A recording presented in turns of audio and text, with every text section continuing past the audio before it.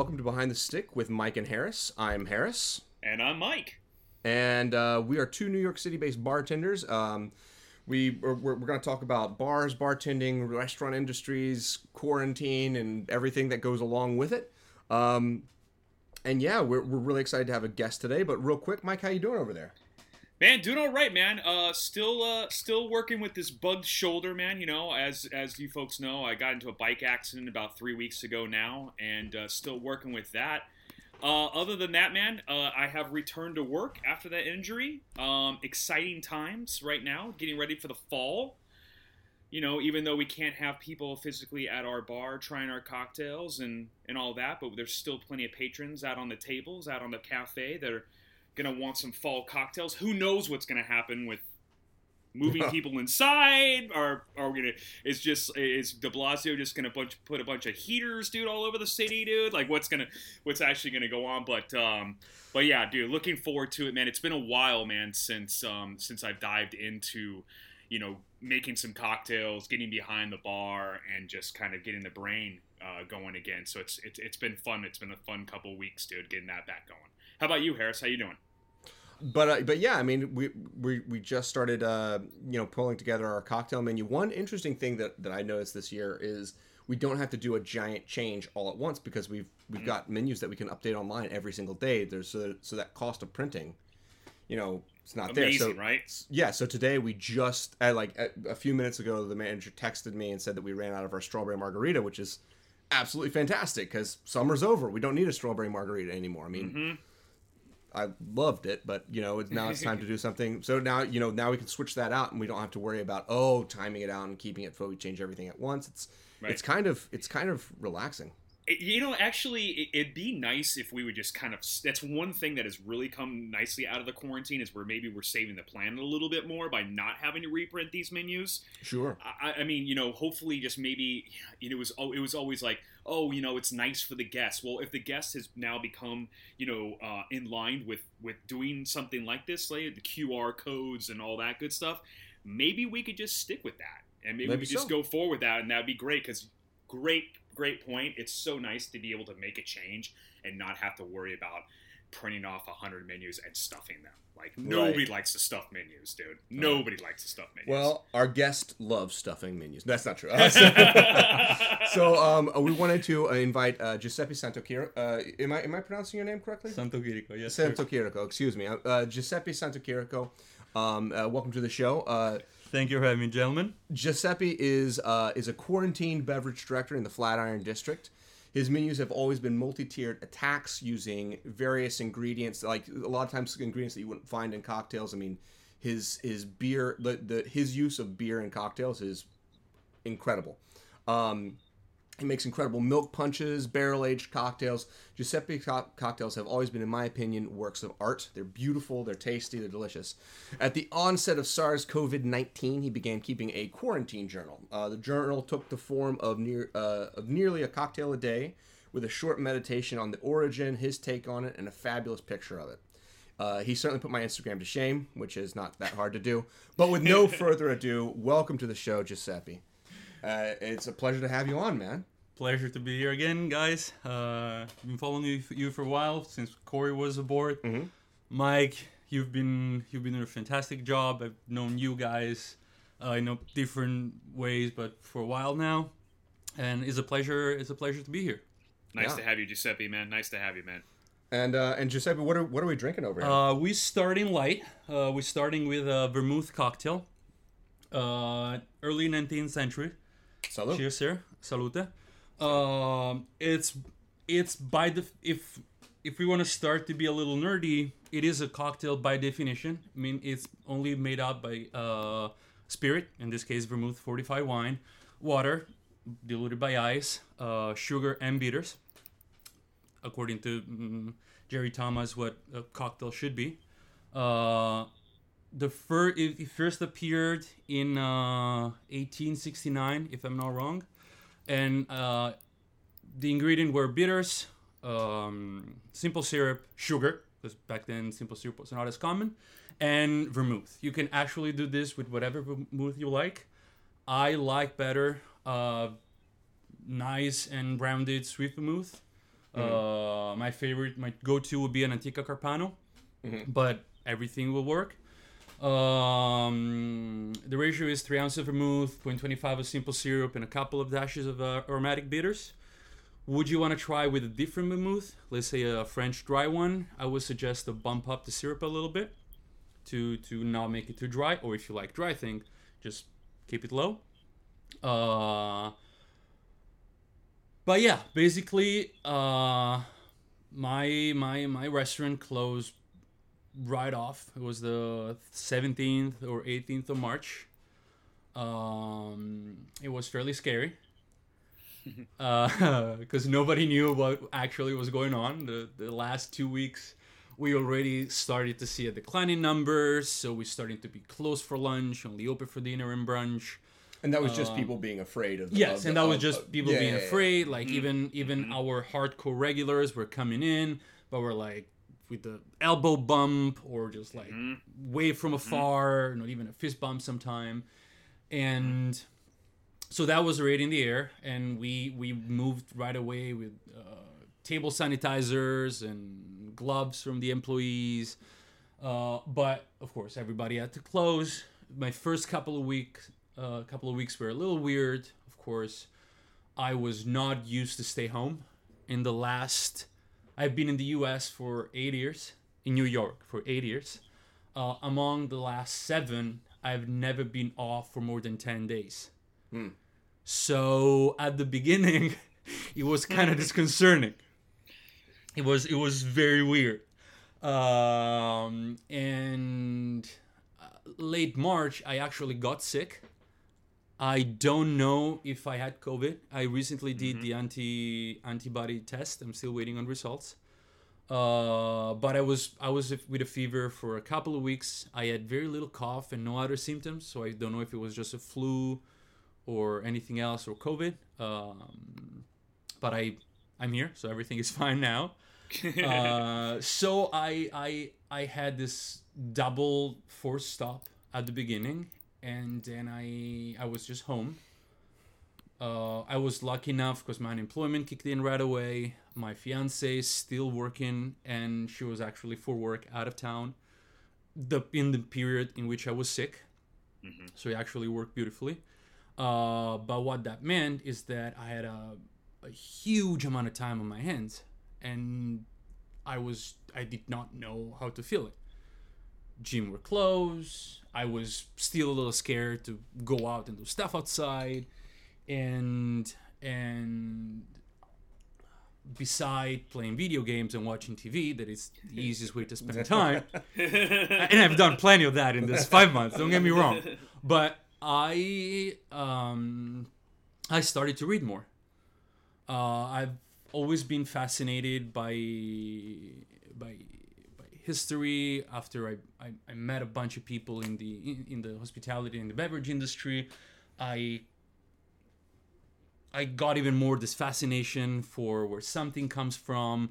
If something is a riff of something, then what make a martini, a Negroni, an old fashioned, a daiquiri, what they are and why they are so important. So I started reading more, and I kept reading. I'm fairly proud of what I did. I have not slacked, but that made me realize that a lot that I knew or assumed was not wrong, but was not complete. So I strive to get a better understanding of what I do, what we do, through what was done before the late 90s, early 2000 cocktail renaissance. Well, even just now, like he brought a bottle of the of pre-batch cocktail, already diluted, ready to go, ready to pour. And you were saying that's like reminiscent of the 1960s and earlier, like right after the end of Prohibition, and right after the start of the tiki movement between the late mid 30s end of the 60s, the whole hospitality industry moved towards a fast-paced, consumer-pleasing, forward vibe, desire to do more, to do it quicker. And there were already by then pre-batch martinis, pre-batched cocktails that I've seen more even before quarantine. Through a friend of mine, I know in Italy already a company that was selling pre-batch cocktails, and quite a few, not I don't know personally, but quite a few renowned Italian bartender that have their own cocktails, pre-batched in bags and cans, whatever you want to, according to the different person. So what we're seeing now is not necessarily something new. We're just, as people were adapting before, we're adapting in our lifetime at least, an unprecedented situation, and we're trying to make the best out of it. And pre-batch a cocktail, if done properly, sure, why not? I mean, it works if it's not over diluted. If you're not using if the cocktail has juice or fruit, it should have a shorter shelf life, of course. Customers should be informed of that. If it's a vermouth cocktail, arguably has a very long shelf life. A Negroni, an old fashioned, have a longer shelf life than a margarita or a pina colada, if one would try to do something like that in a can. But I saw a Mai Tai the other day, saw actually. Yeah. Jesus. I was down in Red Hook, and the restaurant that we went to, every single cocktail they had was all canned, all of it. And I mean, they did it just for ease, so that people come. I mean, they were like pre-canned, like it was just hand it right over. But I know that one of our friends who's been on the show, Tom Romano, they started canning beer initially, so they could sell it for takeaway, so they could sell their draft beer. And then they bought smaller and smaller cans, and they got to the point where they figured, okay, well, in a 12-ounce can, you can fit 3 cocktails. So they serve, a cocktail for 3, and they were putting juice in it as well. And the end result was that, they had this great thing. It's like I think they said like 4 to 5 days in the fridge, and it's like it's it's like the innovation that you're seeing coming out of this is I think pretty awesome.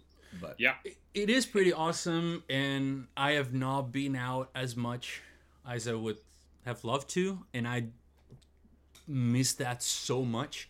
Not just going out, but like sit at the bar with Harris or with Corey or going to visit a fellow beverage director, or to talk, to see, oh, you've done this, or you're coming up, try something in the work, maybe bring in a little sample of what I'm working, or that sense of community, that sense of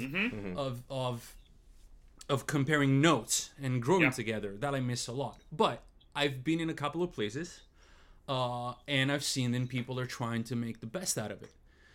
May that be using fancy, whatever you want to call it, plastic glassware if they cannot afford to use real glass, or if they do a different use of the vessel or the way you serve. It is truly inspiring. But what I want to go back at it, and I'm gonna keep talking as much as you guys anyway. That's why we have guests on this show, Giuseppe, every once in a while. So we just listen. I mean, that's the beauty of it. Us. That's not true. That's not true. No. I love that. I do that, and I love that. I'm loving it, man. Just keep it up, man. Just keep going with what you're saying, man. Yeah. But that's the thing. I came to realize that a lot of things that we are doing are to a degree been done in a different way. Today we have a better understanding of what the chemistry of a cocktail is, how ice works, the ratio between dilution and temperature, and if you're using a Boston shaker, or if you use a tin on tin, or if you stir in glass or in metal, or all those kind of things. Like, we do have a better understanding, and with clarification, centrifuge, rotary evaporation, all this relatively new technique for the bar.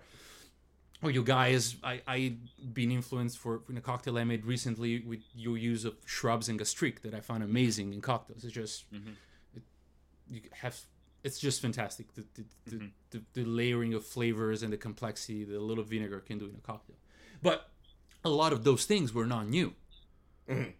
I way too late. I bought a Jerry Thomas or a Tom Bullock cocktail book, like an old timey. A reprint, not an original, I wish. But the use of flavored syrups, I would have not guessed that it was something that it was already so back in the days. There are plenty of cocktails that call for pineapple syrup or for raspberry syrup in the early days of mixology. And I find that I find that fascinating to a degree. Even what all we're gonna drink today with Harris, starting from the vermouth cocktail. Today you have the low ABV or no ABV trend. It's not new. Like the vermouth cocktail is not new. A sherry cobbler is not new. An Adonis, a bamboo are not new. Same thing. I mean, some of the non-alcoholic drink back in the days were pretty damn disgusting. There was one with beef broth and something else I don't remember, and ginger ale or something like that. But they were non-alcoholic drinks, and they were published in cocktail books, in manuals. So they must have had some sort of following. Like people were drinking those things. And while today you have non-alcoholic spirit, or you only use juices or syrups to give flavors, it's not something entirely new. We are able to bring that a new heights because of our deeper understanding of chemistry, gastronomy, mixology, whatever you want to put it. But the concept is not new. So finally, going back to the point, what I've did in these few months is just trying to investigate for myself and for whoever cares or has a few moments to spare to read a caption, where we're coming from. So because I do believe that if we know where we come from, we can have a better understanding of where we're going. Not be enslaved by our past, but learning from our achievement, and if only everybody will see that way, from our mistakes. Yeah, because maybe it was a mistake to put beef broth and ginger ale together. Maybe it must be delicious. Or maybe it's the best thing that we've ever had, and our Yeah. prudish nature is keeping us from enjoying a good beef broth and ginger ale mocktail. Don't knock it. Don't knock it until you try it. I had to. I ate grapes and mustard the other day because my 4-year-old wanted me to try it, and I'll tell you what, it wasn't terrible. It wasn't terrible, But you never know. No, but Giuseppe, you're bringing up such great points, and you're bringing up many points, and I just wanted to touch upon a couple of them. The whole thing about of course you're right. Like history repeats itself. And we tend to be now in a very reactive society where it's like, we need to react to everything. Like if there's people that don't drink alcohol for many, many reasons, we need to make something so that they can enjoy that. Whereas, these were not necessarily non-alcoholic cocktails back then. It was basically what they were making. They were making vermouth, they were drinking vermouth. If they were, making beer, they were making beer and whatever, So that's just a fabulous point. The point that I also love that you brought up was that, it's unfortunate. It's one of the things that we have lost during this time, and that's the show. The show of the bartender, and that's why you have your 4 or 5 bottle pickups. It's the show. We could literally probably can all of our cocktails even during the regular times or batch all of our cocktails or whatever. And really, most guests are not going to be able to tell the difference between that batch cocktail and you doing that 4 or 5 steps, all the show in between. So yeah, it's unfortunate that we've lost that show, but it's also, it's really cool that we have now said, okay, we don't have that show. Let's try to create another show, the canned cocktail, the batch cocktails, and all that kind of that. But, and then going back into like, I think just people, back then it's like, people were throwing parties and there was all these grand balls and all, but nobody wanted to be disturbed, like being the bartender that night or whatever. So they would batch these giant amount of cocktails, and so that everybody could enjoy themselves. And I think that's what's so brilliant about, either canning your cocktails or batching your cocktails in these days, is that everybody's being able to enjoy themselves. You can be at home and you can crack open a can, or you can take out that martini that you prepped 4 hours ago in your freezer. I know Harris is a big fan of that, of getting his martinis prepped up in the freezer and having them ice cold. And then it's like, dude, for the rest of the night, Harris is not standing at his counter making martinis. He's just pouring them out cold, man. Well, yeah, and it's like you mentioned as well, the use of shrubs and gastriques and whatnot, and it's like, well, okay, what is a shrub? A shrub was a way to preserve a taste of summer throughout the entirety of winter, right? Like that, it's so that in the darkest and worst times you can still have strawberries, and And by the way, we're gonna get some nice cocktail. Man. Yeah. What you got? Is that so? This is the bamboo. That's the bamboo. Ugh, one of my favorites. Such an overlooked cocktail. You want to tell us a little bit about it, Giuseppe? Sure. The bamboo was first mentioned in a Kansas newspaper in 1886. That's such a shocking, just that fact alone. Yeah, right. Someone wrote it. That someone wrote about it in a newspaper, and they're like, "You got to try this thing." Also, it was in Kansas City. But weirdly enough, weirdly enough, a lot of first mention of cocktails, even before the 1862 Jerry Thomas How to Mix Drinks, they were mentioned in newspapers. The first mention of a cocktail, I do not remember the date, but it was in a newspaper. As described as a morning pick-me-up after a night of party. Mm-hmm. So that is fairly different as well. Like now you have different newspapers or websites that specifically deal with beverages. But back in the days, used to be, and if later you have time, I would like to go a little bit of what drinks used to be back in the days, because it highly fascinated me. But sure. But used to be more part of what the cultural life used to be. But anyway, even if the drink was first mentioned in Kansas City, but it was concocted by a German bartender called Louis Eppinger. My German is not good, so whatever. But it was. I think you just need to yell it really loudly. But it was made for the Grand Hotel in Yokohama, in Japan. Mm. And it was named after I think a show, or that's the Adonis. Now you're getting me confused, but whatever. But it is a fairly old cocktail. Is what would be in the early age of cocktails, and the beauty in researching this, and I think I posted about this, or I will soon. I know, it's just amazing. Oh my god, that's so good. The fascinating thing when you start I'm imagining what it tastes like when you start research for a cocktail is that you can see the different lives that the cocktail had.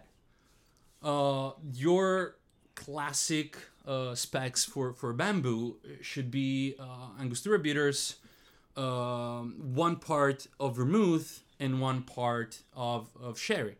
Mm-hmm. I found recipe that called for dry vermouth and fino sherry, so you would have an extremely bone dry cocktail. amazing if you want to have it before dinner, before lunch, or among with some jamón ibérico. Oh yeah. I found some with sweet vermouth for a more rounded cocktail. I found a sort of a perfect bamboo with both dry and sweet. And my favorite incarnation of this drink, what we're drinking now, has Amontillado sherry.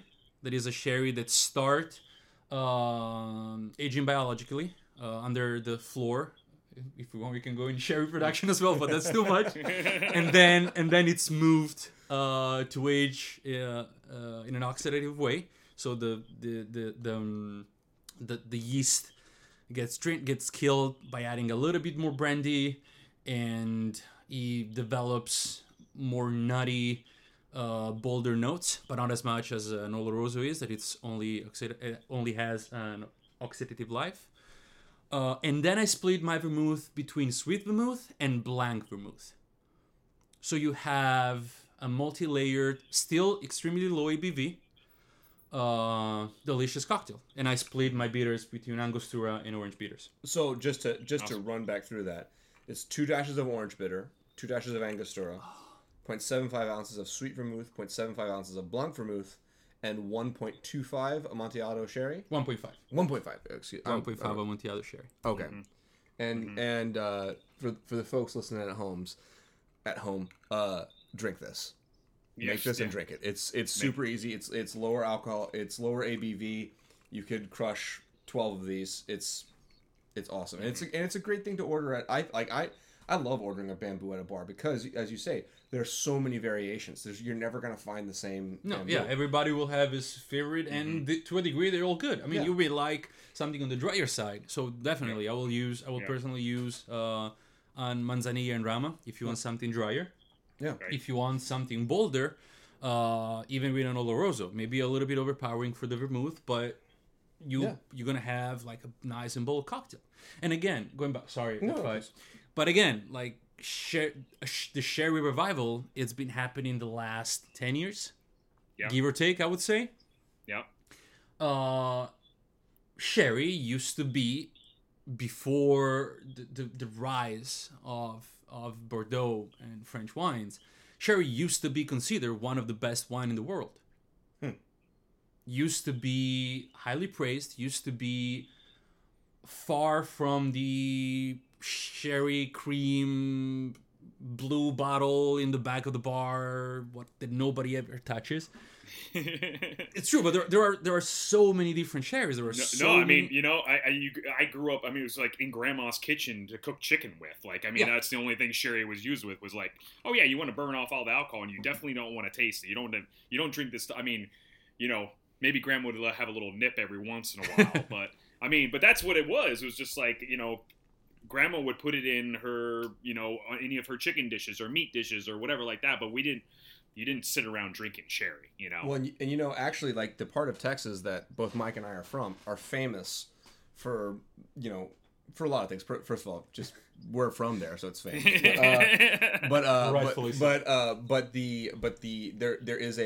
a winery, and I think it's called a Homestead Winery. They're famous for making a sherry there that was like, it's won multiple awards. So even though Mike moved away from there a long time ago, he has an innate love for sherry, simply from the region that he was born in. I mean, I'm just riffing on. I mean, I'm just ripping off cocktails left and right now. That's the way that I do with making a menu. And it's hard. Like, I gotta push the sherry bottles away sometimes, But Giuseppe, I wanted to get back to what you were talking about earlier. And we have a lot. When I was new to bartending, when I was getting into bartending, and even now, still to this day, I listen to shows like ours, like we're doing right now, podcasts, because I'm looking for those. I'm looking at those nuggets of wisdom, or I'm looking for just something to take away from the show or whatever. And I think this is a perfect show for somebody that is going to be new to bartending or just started bartending maybe before this COVID. I mean, I would think I'm always looking for blessings of this in disguise, and I feel like our craft, our industry before COVID-19 was getting. I was enjoying it, but I think it was getting a little bit out of hand. I think it was moving really, really fast. I think everybody just wanted to be, all of a sudden, everybody wanted to be a brand ambassador or on the cover of InBuy magazine, or they want to be this, they want to be that. And I think what you've been touching upon today, and what you did during your time, is that you slowed down, man. You slowed down, and you've always been a person that I know that never wants to stop learning. Like, never wants to stop learning. Always wants to learn more and more and more. And there's just there's such a difference between doing your craft and doing and knowing your craft. So I don't know if you have like some bits of wisdom or whatever you would want to give out for like a new bartender, or about just in general about, knowing what you're doing, not just doing what you're doing. Could you just touch upon that a little bit, and what interests you in really diving deep into it, to all of what you've been doing during your quarantine? Sure. I think that as everything in life, it should be a balance of everything. Meaning, there are in my early days. I started as a bartender in the U.S. before, and then I touched a plethora of roles. But I started behind the bar knowing nothing about it. Like I was barista in the morning. One bartender went on and was supposed to be away for 2 weeks, and right after the owner said yes, another bartender quit. I was the only other person that was able to switch roles without knowing the environment and the customer and everything, and I just been thrown there. So the owner was like, "Oh, this is the cocktail." So it was my early days in bartending were very we're weird. We're not pushed by the love of the craft, if I have to be honest. I just happened to be behind the bar. Then I kept being in hospitality, and I've always drank. I come from Italy, and if you want to enforce stereotypes, one of my first memories, and this is fun. One of my first memories. I was 2 or 3. It was either a Christmas Eve or New Year's Eve, and my father comes at me with a glass, and he said, "Take a sip." And I smell it, and it was disgusting. And I was like, "No, I don't want it." And he forced me to take a sip, just to wet my lip, just to like touch it with the tongue. And I burned inside. It was probably scotch, because my father is a huge scotch drinker. But I kept drinking. Like, my father was always pouring me a little wine. I was not a drunk. They were not.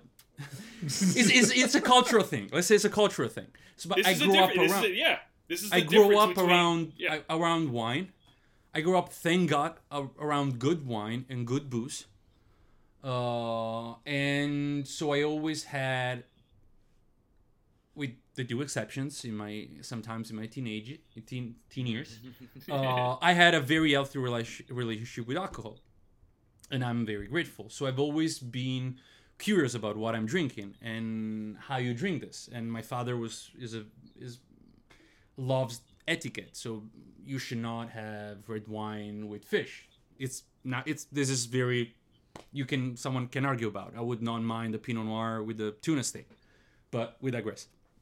But I've always been around booze, and then I've always liked to go out and drink.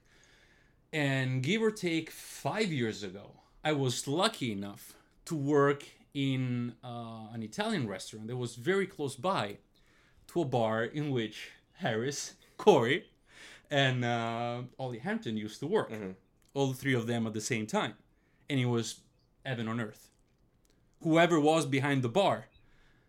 Or you could say it was like a hellscape. Like, it was a heaven on earth. It was like a descent into madness. It depends how long we were there. Right. Yeah. But that was a pivotal moment for me, because we were spending there a lot of post-shift hours, not say nights. And I had one comment from Ollie, delicious drink from everybody, and one remark from Harris that made me think. I bought as a suggestion the Curious Bartender, the first edition, the first book, the first volume. And I was started reading, and I started to be fascinated. And I went to Ollie, and I was like, "How can I learn more about mixology?" And he looked me dead in the eye, and he told me, "Now you have to tell me, what the fuck you want? What the fuck that mixology mean?" I didn't know. I did not have an answer. And so that was the first circuit to light up. And then I spoke with I was speaking another night with Harris, and I was like, "Look, well, how can I get better? How can I learn more? Should I like do a bartender seminar or course, or like bartending school or some stuff like that?" And it was like, "Absolutely not. Just go out, sit at the bar, drink, and talk with the bartender." Yeah, you want to drink. You want to drink booze. You don't want to drink colored water. No, but those two remarks were very important because they made me realize that you cannot do this if you're not curious. You cannot do this if you're not willing to know that you don't know shit. I know nothing. I read. I go out. Now I'm speaking way too much, but I like to listen to people what they're saying, because they may say something that makes sense. Totally. And that made me realize that, like, if I don't know something,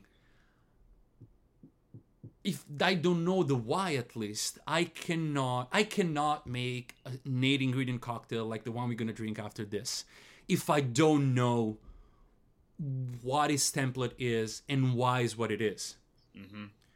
I would not be able to understand what I'm doing if I would not understand that at the beginning was the punch, and then the punch became single serving, and then he became a daisy, and then he became a sour, and then he morphed into a fizz or a smash or a cobbler or whatever it is till the cocktail, or a scaffa, or all those kind of things. Yeah,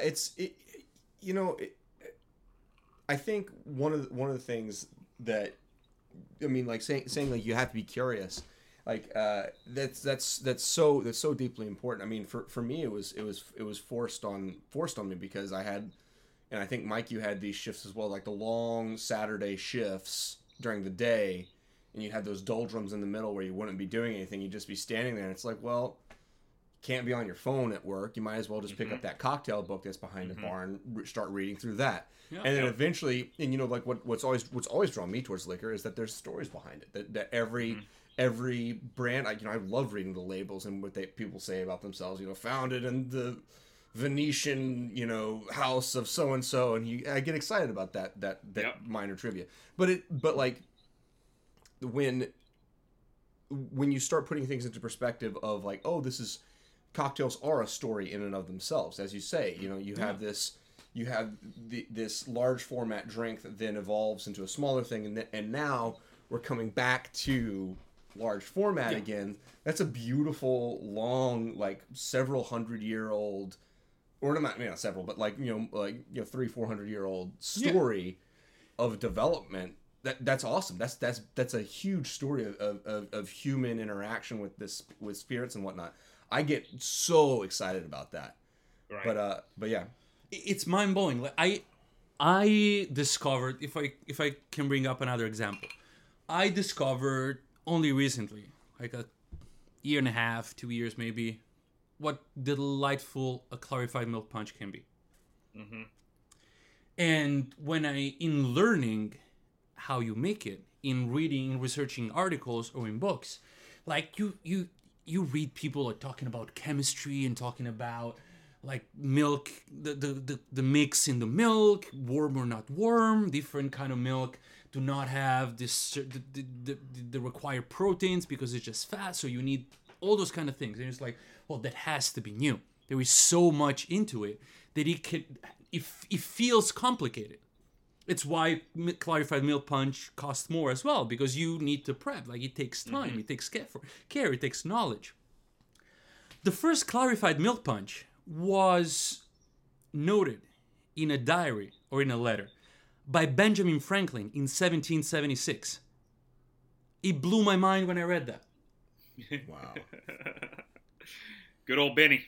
Yeah. I like that the American Revolution was starting, and he's like, and also, Yeah. Let me tell you. But all the founding fathers loved to drink.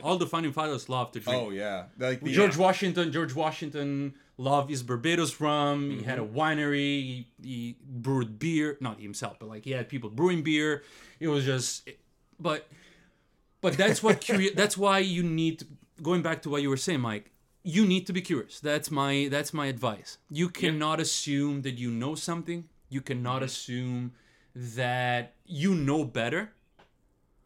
I don't want to be, I will never want to be labeled as someone like a master, an expert. I want to be someone who knows a lot about everything. Not everything about a specific subject or all the subjects. But I want to keep learning, and I want to keep knowing better, because that has made me, in this 5 months, more than ever, really enough, a better, now I will go back to that, a better mixologist, not bartending, because I'm not tending bar. I'm mixing drinks. I'm concocting drinks. And that's the definition of a mixologist, is someone who preps drink, while the bartender is someone who tends a bar. So he deals with customers, he deals with cleaning and restocking and prepping. So it's harder to be a bartender than a mixologist. So whoever says that he's a mixologist, fuck that shit. I think it. Tending a bar is harder. Yeah, man. I think that's really, really well said, and I think you hit upon it. Like, it's just so important to put your own spin on things and put your own signature on things. Because, like you said, if you look back on, I was a drummer back in the day, and I remember my drum teacher telling me, he's like, don't worry about it, man. It's already been done by John Bonham, and it's already done by Tony Williams. Like, it's all been done before. But it's how you put yourself into it. And I think that is so... it's just such an important thing to let bartenders and new bartenders know, that it's like, hey, it's pretty much all been done. Let's just face it. And we've talked about that before. Things have cycled in and out. But really, it's like... When you have Giuseppe's milk punch, which I've had a couple of them, I could probably step away and have somebody else's milk punch, and I could probably be like, and then come back to Giuseppe's, and I'll be like, that is Giuseppe's milk punch, because there's just a certain signature on it. There's a certain thing that you've done with it, dude, where you have learned, and you've touched upon, many ways of doing it, and then you've created your own out of that knowledge. And I think that's what's so important. I think that's what's really, really important, man. So, but man, Giuseppe, man, it's been fabulous to hear you, man. We could sit here all day long. I know we could. And you're a close friend of ours. You're a good friend of ours. You're an absolutely amazing bartender. Thank you. We live in New York City. There's a lot of us out there, man. We all don't get the limelight, but there's so many great bartenders out there, folks. And once we're able to go back and sit at the bars and enjoy these presents, because it's just so much, a lot of us are so much more than just our drinks. Obviously, Giuseppe has this beautiful knowledge and history that you should go and enjoy once you're able to, and sit down with him at a bar. I'm excited, man, to see where you land, dude, to be honest with you, man. That's what I'm excited about. I'm like, it's a free agency out there now, man, That's the thing, though. That's the thing, though, about quarantine. Like, as you said, like, I had to slow down.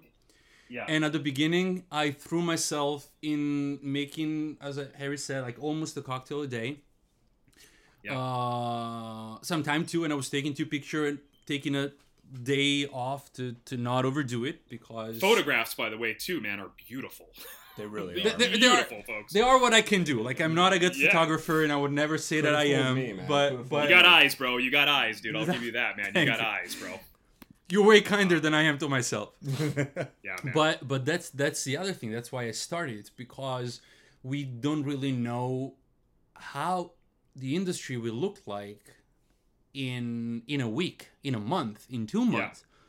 There've been places who've been opening and they've been doing great, and there are places who've been open forever that they were forced to close. There are places who, when de Blasio said outdoor dining on the street, the same day they started prepping the patio, and there are I've seen on the street like last week people just now building their patio. Yeah. That as well makes it or breaks it. Mm-hmm. Yeah. It could be economic difficulties. It could be a lot of things. But I'm feeling that now it takes a while and we don't know where we're going, and that's why I did that. I mean, I'm remotely trying to start a couple of projects in Italy as well with a couple of buddies of mine. 2 separate things. Still way too early to say what they are, but I'm trying. It's something a little different that I've done before. I've been lucky enough lately to be approached by Finback Brewery. Mm-hmm. They opened in May or April a second location in Brooklyn. They partner with Andrew Thomas, that is a distiller, and is gonna they create a new spirit brand, Halftone. The moment they're distilling delicious gin, and I partner up with them. I did last week an event in which I did a gin only cocktail menu, trying to be as innovative as possible in a situation in which it is a pop-up, so you don't have a bar setup, you don't have all the tools and financial resources that you would have in a already established activity, because they do great beer, but they've never done spirits, they've never done cocktails. So that's a new thing. A mono spirit cocktail menu that for now is just a partnership. We did an event, it went great. We're gonna do more. And see how it goes. But it's something that 2-3 months ago I would have not thought of doing. Mm-hmm. Like I don't know if I'm consulting, I'm partnering up with them. I've never done that.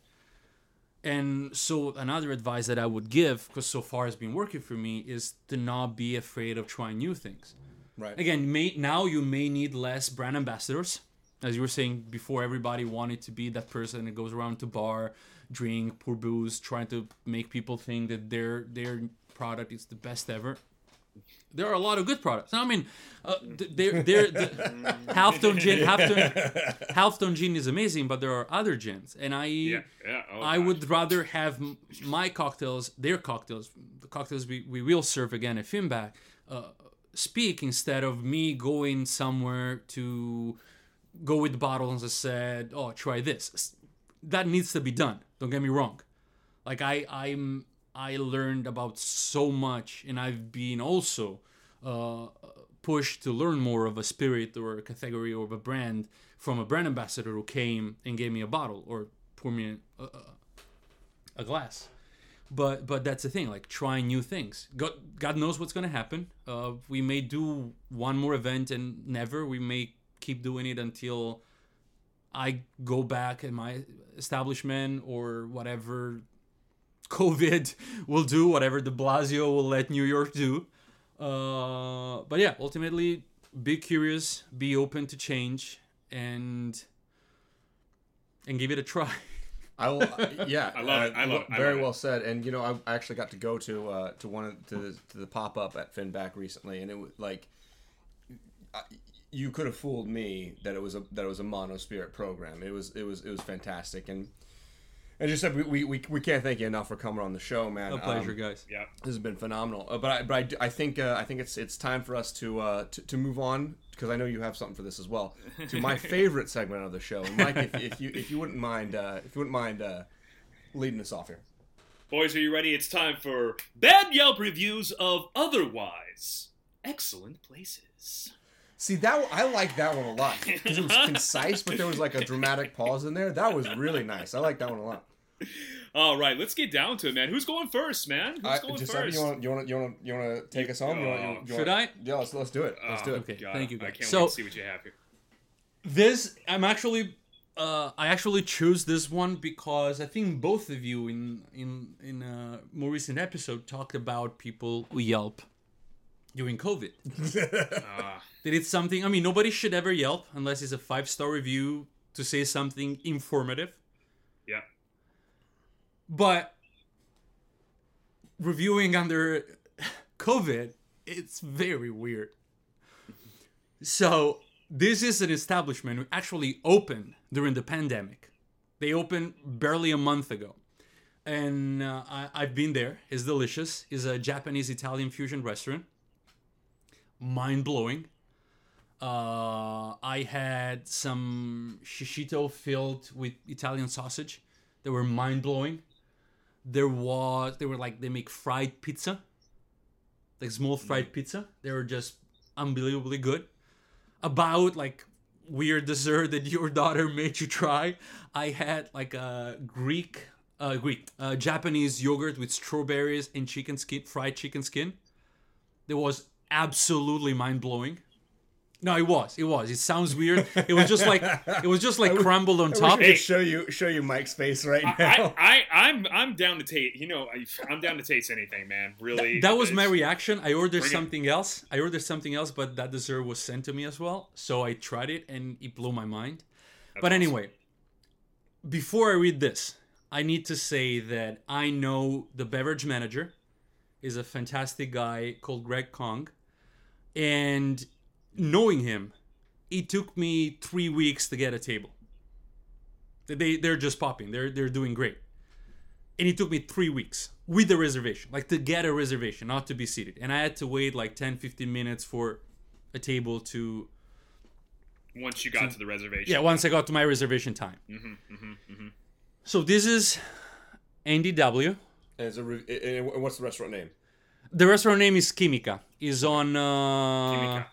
Kimika is on Cameron Street, Lower East. It's just gorgeous. They did a beautiful job with the place. The outdoor seating is fantastic.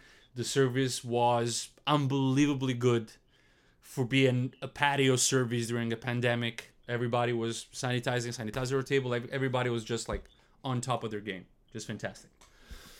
So, knowing that, we were asked to wait 2.5 hours for a table and did not receive one. When we returned to the restaurant, the hostess informed us that there were no free tables and the kitchen was closing soon. So we may not be able to get a table or food. We asked if we could place a food order early in case we were seated late, and we were told no. We asked if there were seating time limits, and we're told yes, but they were not strictly enforced.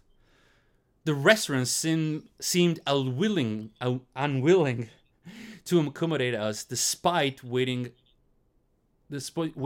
as they asked. The menu looked good and we had a great experience at the Caesar restaurant in Waila, so we're disappointed in the hospitality at Kimika. So Andy W.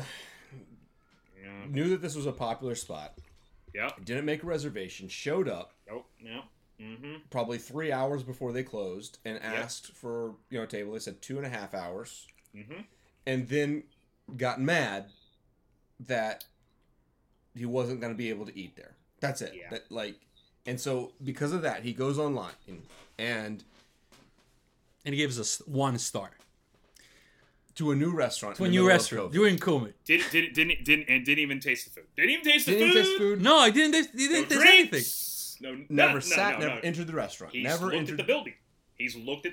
Is she or he? Is it she or he? I believe it's a he. It's a he. Oh, I'm sorry. Yeah. Okay. Whatever. They who didn't even looked at the restaurant. Saw it physically. Just never sat down in a seat. Yeah, man. Dude, this one hits home, dude. Let me tell you, man, because I ate, dude. The restaurant that I work with, we went from 75 indoor tables to 18. 75 to 18. We are slam packed every single night. And it's part of my job to let people know that get on the wait list at very late. There's a possibility that you might not get sat. There's a possibility. And, we have this thing where we call you up when the table's ready, so you don't have to hang around for 2.5 hours, an hour and a half, which I'm sure this place does as well. Yeah, man, sometimes it's just, you know what? Sometimes it's just not going to work out for you, man, but you just need to pick up your ball. You just need to pick up your ball and go home. You can't be crying. I mean, dude, you see that they have like 15 tables. What they can do if there are people sitting. They can't. Right? I always start to think, okay, well, what if I were the one sitting there, and I want that table, and that person's been sitting there for an hour and a half. What if that were me? Would I really like it if a server came over and said, okay, it's time to go now? I mean, that's just, yeah. It's like, I understand that some places do have that rule, and I think, for instance, my restaurant, we're probably going forward, we're going to have to start enforcing time limits. And, Makes sense. It's just a weird time. But what really gets me about Andy W. is that he took the time during COVID-19 to leave a bad Yelp review. And, we always say on this show, you're welcome to come on and defend your Yelp review. And Andy W., you're not. I'm sorry. You're not invited. It didn't even said there. You're not invited. You are a garbage person. Yeah. You probably wet the bed as a child a lot. Probably did. Yeah. You might have beat a puppy once or twice. Right. Exactly. Yes. And I'm guessing that all this leads up to you being a serial killer or a sociopath, because nobody else except for a sociopath would leave a 1-star Yelp review for a restaurant they didn't even get to eat at during COVID-19. Yeah. You're an absolute and total piece of shit. You're off. And you're not invited to the podcast, Andy W. Yeah, right. Andy W, dude, get off the internet and get off the world. Leave. If he had said, okay, we went back the next night, we got a table, and we had the food, and we didn't like the food, and left a 1-star Yelp review, I have more respect for you. Yeah, that's different. Yeah. It's still arguable, because if you look at the rest of the reviews, they're all 5 stars. Right. So it's the only asshole who put 1 star. For not eating even have the fucking food. For not eating there. Oh boy, piece of trash. Oh boy, Andy. Yeah, Mike, what you got for us? What do you have for us? Oh man, dude, I've got a short and quick one. It just sounded really just kind of funny, man, and I'm just looking to hear what you guys have to say about this one, because I'm not even sure what I want to say. But it's from a wonderful bar here in Astoria. A lot of our really good friends, dude. You have worked there. We are very, very close with the owners as well. Comes from Diamond Dogs. I know Harris, one of our favorite watering holes. Giuseppe, do you go to Diamond Dogs a lot, bud? Yeah. Been there. Awesome. And you drink beer and you drink. This is the second time they've made an appearance in this segment. Yeah, I know. So this one is a 1-star review. It's pre-pandemic, so not, Okay. She's an asshole, but she's not a mega asshole. But here we go. Stephanie L. From Long Island City, Queens, writes 1-star review. Bartender said, "Apple martini? What is this, the 90s? I can't make that. This bar also plays 80s and 90s music. Just FYI." That's the whole review. That's the whole review. That's it. Bartender said, "Apple martini? What is this, the 90s? I can't make that. This bar also plays 80s and 90s music, just FYI." That's the whole 1-star. Stephanie L. That's a 5-star review. That's such a great review. I know. I've never seen a review get so many funnies. She's got 23 funnies on this one. And I bet people are just like, "Dude, Stephanie, who are you?"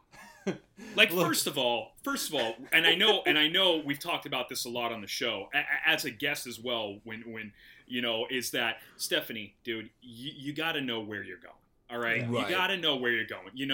What was it? I think it was McSorley's or something like that you guys might have reviewed back in the day. But this is another case, dude. Stephanie L., you are going to Diamond Dogs, which is I mean, they have great cocktails, amazing cocktails. But dude, Diamond Dogs is not going to have what it takes behind the bar to make an apple martini, man. And Stephanie, dude, Stephanie, did you have a fake ID? Because you probably aren't even you're probably 18 ordering an apple martini. I mean, don't get me wrong. Drink what you want to drink, folks, but an apple martini, oh my God. I don't think any bar in New York can make an apple martini.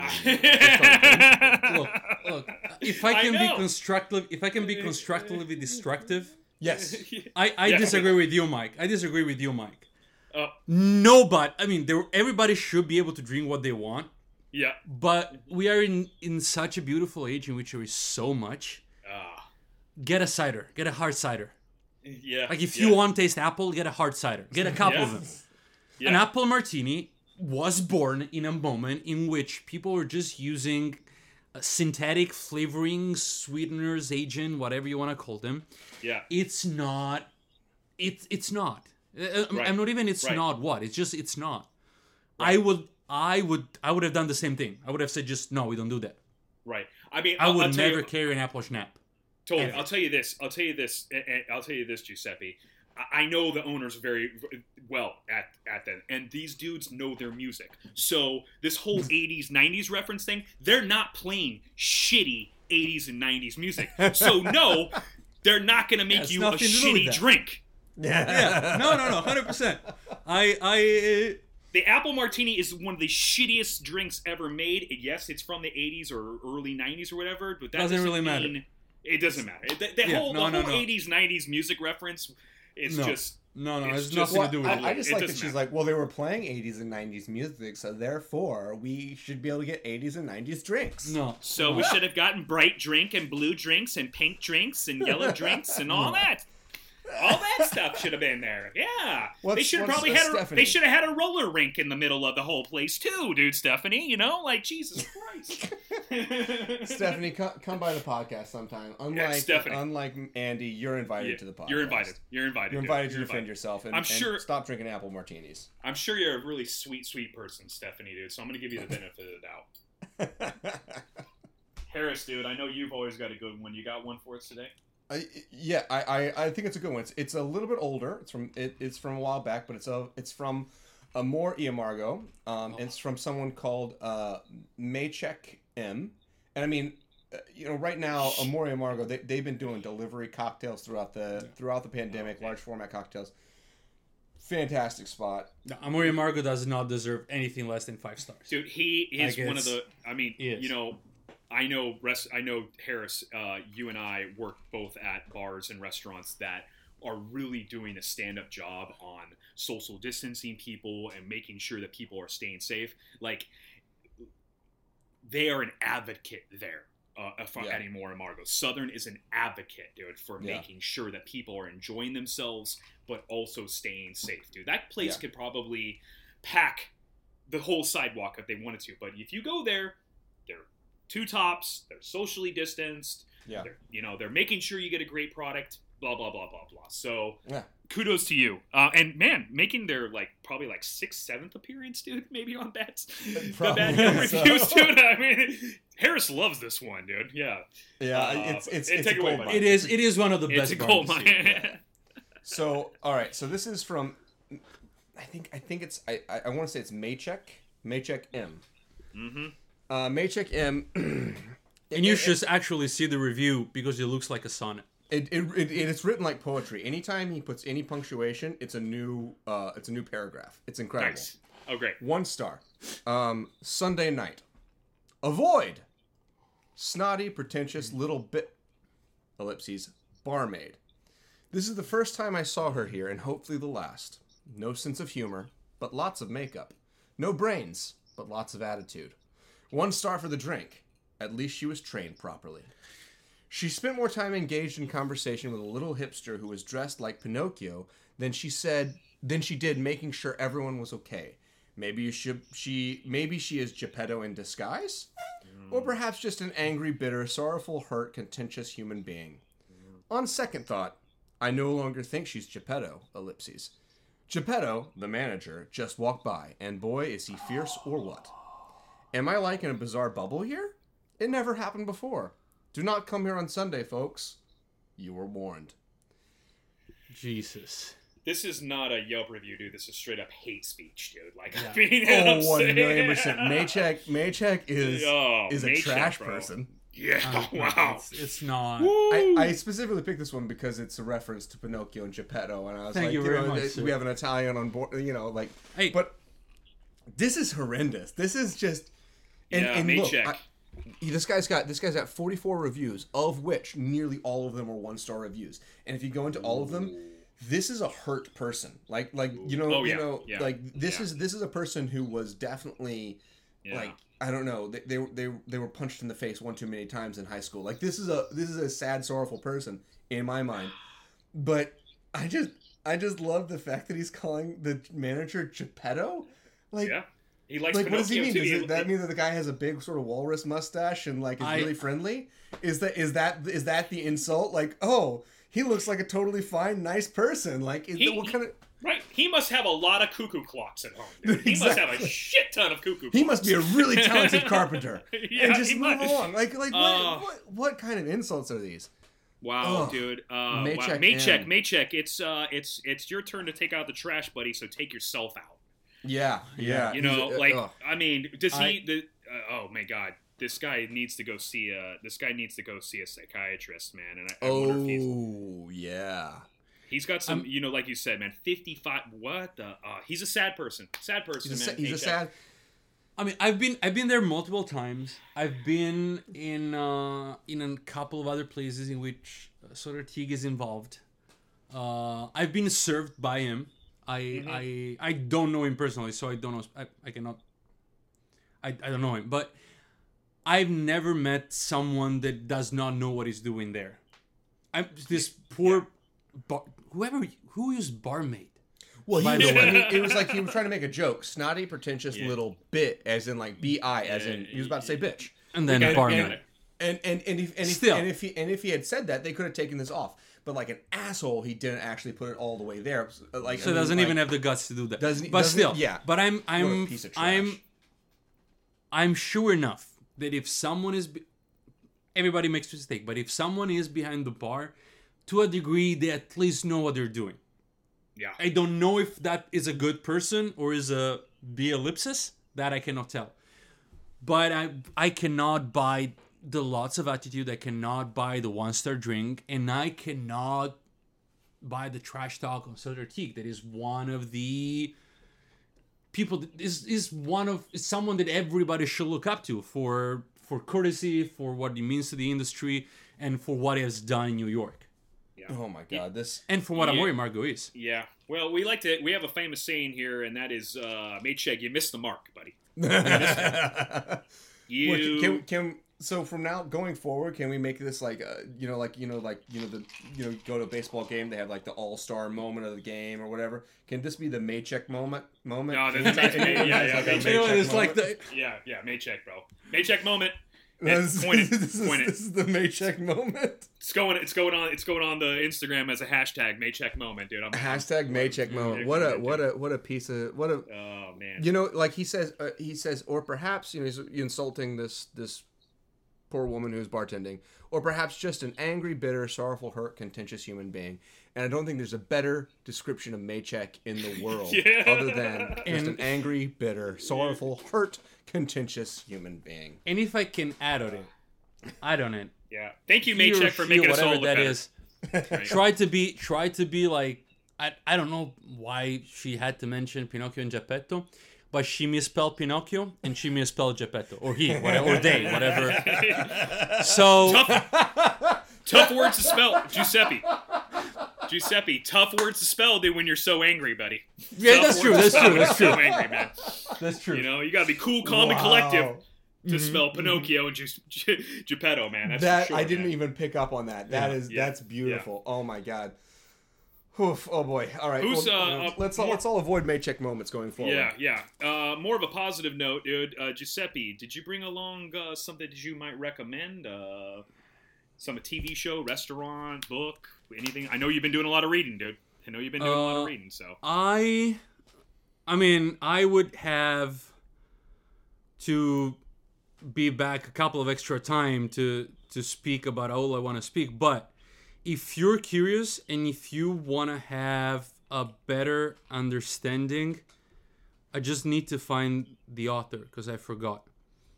Can you just go back at me in a second? Of course, yeah. Yeah. I have a recommendation. Sure. Madame Poupon in Brooklyn. It is my my good friend Jean Christophe's crepe restaurant. It's absolutely phenomenal. We went there the other night, and it's just like it's these paper thin buckwheat crepes. You get the complete, which is with beautiful ham, raclette cheese, and Emmental cheese, and a runny egg in the center. It's buttery, it's flaky, it's delicious. Have 12 of them. It's so good. And also, I'm not into sweets all that much, but the desserts there are easily the best desserts that I've had in the city. Full stop. So go there, Madame Poupon in Brooklyn. Absolutely phenomenal. Awesome. Mike, do you have a rec? Yeah. And a quick apology before that, man. Maggie, I'm so sorry that I haven't brought up your book before. A good friend of mine, good colleague of mine in the industry. It kind of goes along with what we've been talking about today. Her book. It's been out for a little while now. I don't remember exactly when it came out. I think it was 2019, but it's Maggie May. It's called Batch Cocktails. Make ahead pitcher drinks for every occasion. And it's a beautiful book. I think a couple of the bartenders that I definitely have one drink in here as well, so you can get on that. But it's also features a lot of my friends as well. But it's just really cool. It breaks it down into boozy, spicy, savory, smoky, fruity, and tart. But it's just a really great thing to have. In your collection for ideas for batch cocktails, maybe on your bar. It's also just a beautiful book. It really is. It's very simple and it's very to the point. And looks good on a coffee table, I'm sure. Looks great on a coffee table. So that's batch cocktails. Make ahead pitcher drinks for every occasion. Maggie Hoffman, man, I'm all about not doing a lot of work when I have people over at my house. I love batching cocktails and putting them in pitchers because I want to experience my guests, man. I want to talk to them and I want to be there with them, and I don't want to be stuck in the kitchen all day, batching or stirring up everybody 15,000 old fashions, dude. So pick up the book if you want to. It's great. It's on Amazon. You can pick it up. Great little book. Yeah, I mean that's what recently I've gotten into making anytime I have guests over, a Philadelphia Fish House Punch. It's so simple, it's so easy, crowd pleaser. It takes a little bit of preparation in the days before making the ice cubes with the peaches and the thyme in it, but damn, is it a crowd pleaser for sure. Yeah. And Giuseppe. I read too much, but I would have two books that are fairly interesting. To be honest, 3. One, it's called Drink, and it actually I was not able to find it, and I do not remember who the author is, but it basically describes the history of booze through human history. Oh, wow. So it starts from beer, it gets through distillation, and how every spirit's influence history. There are moment in human history in which booze, rum was one of them, actually shifted what human history was, what commerce was. Rum, the darkest part of rum was the extent of which slave trade actually happened, and is one of the darkest moment of spirit history, but that's why everybody shouldn't be aware of that. Similar to that is A History of the World in 6 Glasses by Tom Standard. Phenomenal book. It is. Great book. It's very similar. It's very similar to that. And as well, it makes it could help everybody understand how beverages, may that be alcoholic or non-alcoholic, have a way deeper influence to the socioeconomic aspect of the world, of global politics, that it honestly I would not have expected from even tea. The way that the tea trade with China resulted in the opium wars and helped shape the relationship between Asia and the West world is just ballistic. And if you like beer, as I do, The Brewer's Tale by William Bostwick is simply mind-blowing. I have not read it. It's so very good, good. Harris. Is So very good. I haven't read it. It's I haven't read it from cover to cover, Harris, but it is. It's a great very reference it's book, very too, yeah. colloquial. It's a little less informative than the other two, but again, it showcases how the relationship between a society and what is drank, it's way deeper than what would expect. And it goes back. It's as Iris would say, it's circling back, and how the history repeats itself. He shows how different time call for different kind of beverage, and on how people who are aware enough of what's going on can change themselves and what they're doing to adapt and to improve a situation and to overcome that situation. Excellent. Oh man! All right. Well, now I have something to buy. Mike, where can the people follow you? Oh yeah, man, dude, follow me on the Instagram, Botanical Bartender @Botanical Bartender. You can also follow me on my personal page, which is Mike Ditota, with all my family photographs of my daughter and my wife and all that good stuff if you want to. I am also on Facebook under Mike Ditota. Yeah, man, come and give me a follow, man. Come and check me out, dude. I've been leaning off the social media a little bit lately, but I'm still there, folks. For sure. Giuseppe, where can the people follow you if they wanted to follow you? The people may follow me on Instagram at @GSantoChirico. It's GSANTOCHIRICO. Weirdly enough, it took me a while to learn how to spell that name when I first moved to the US. But now I get it. Now I get it down. First try. Give me a follow. Check it up. Give him a follow, folks. Give him a take follow. a deeper look and do yourself a favor. What I'd be doing. Do yourself a favor. It's awesome. Beautiful drinks. Follow me on Instagram at JHTooley. Follow us at Behind the Stick Pod. Follow them at Behind the Stick Pod. If you have any suggestions for episodes for people who that you want to hear on the show, if we can get them on here, we'd love to hear that. You can email us at behindthestickpod@gmail.com. This has been such a fucking fun time. Giuseppe, thank you for coming in, man. Thank you for having me, guys. It was a real pleasure. There was a third cocktail that he and I had that we're going to post the recipe for, but I'm just saying whoever didn't drink it is missing out. So that's everybody. So we'll get there eventually. Still in line with the low ABV. Learn from what came before you and improve on it. Yeah, it's Love delicious. it. Love it, man. All right. Thanks so much. Have a good one, guys. Bye-bye. Thank you, guys. Thank you. I gotta pee. Keeping it in.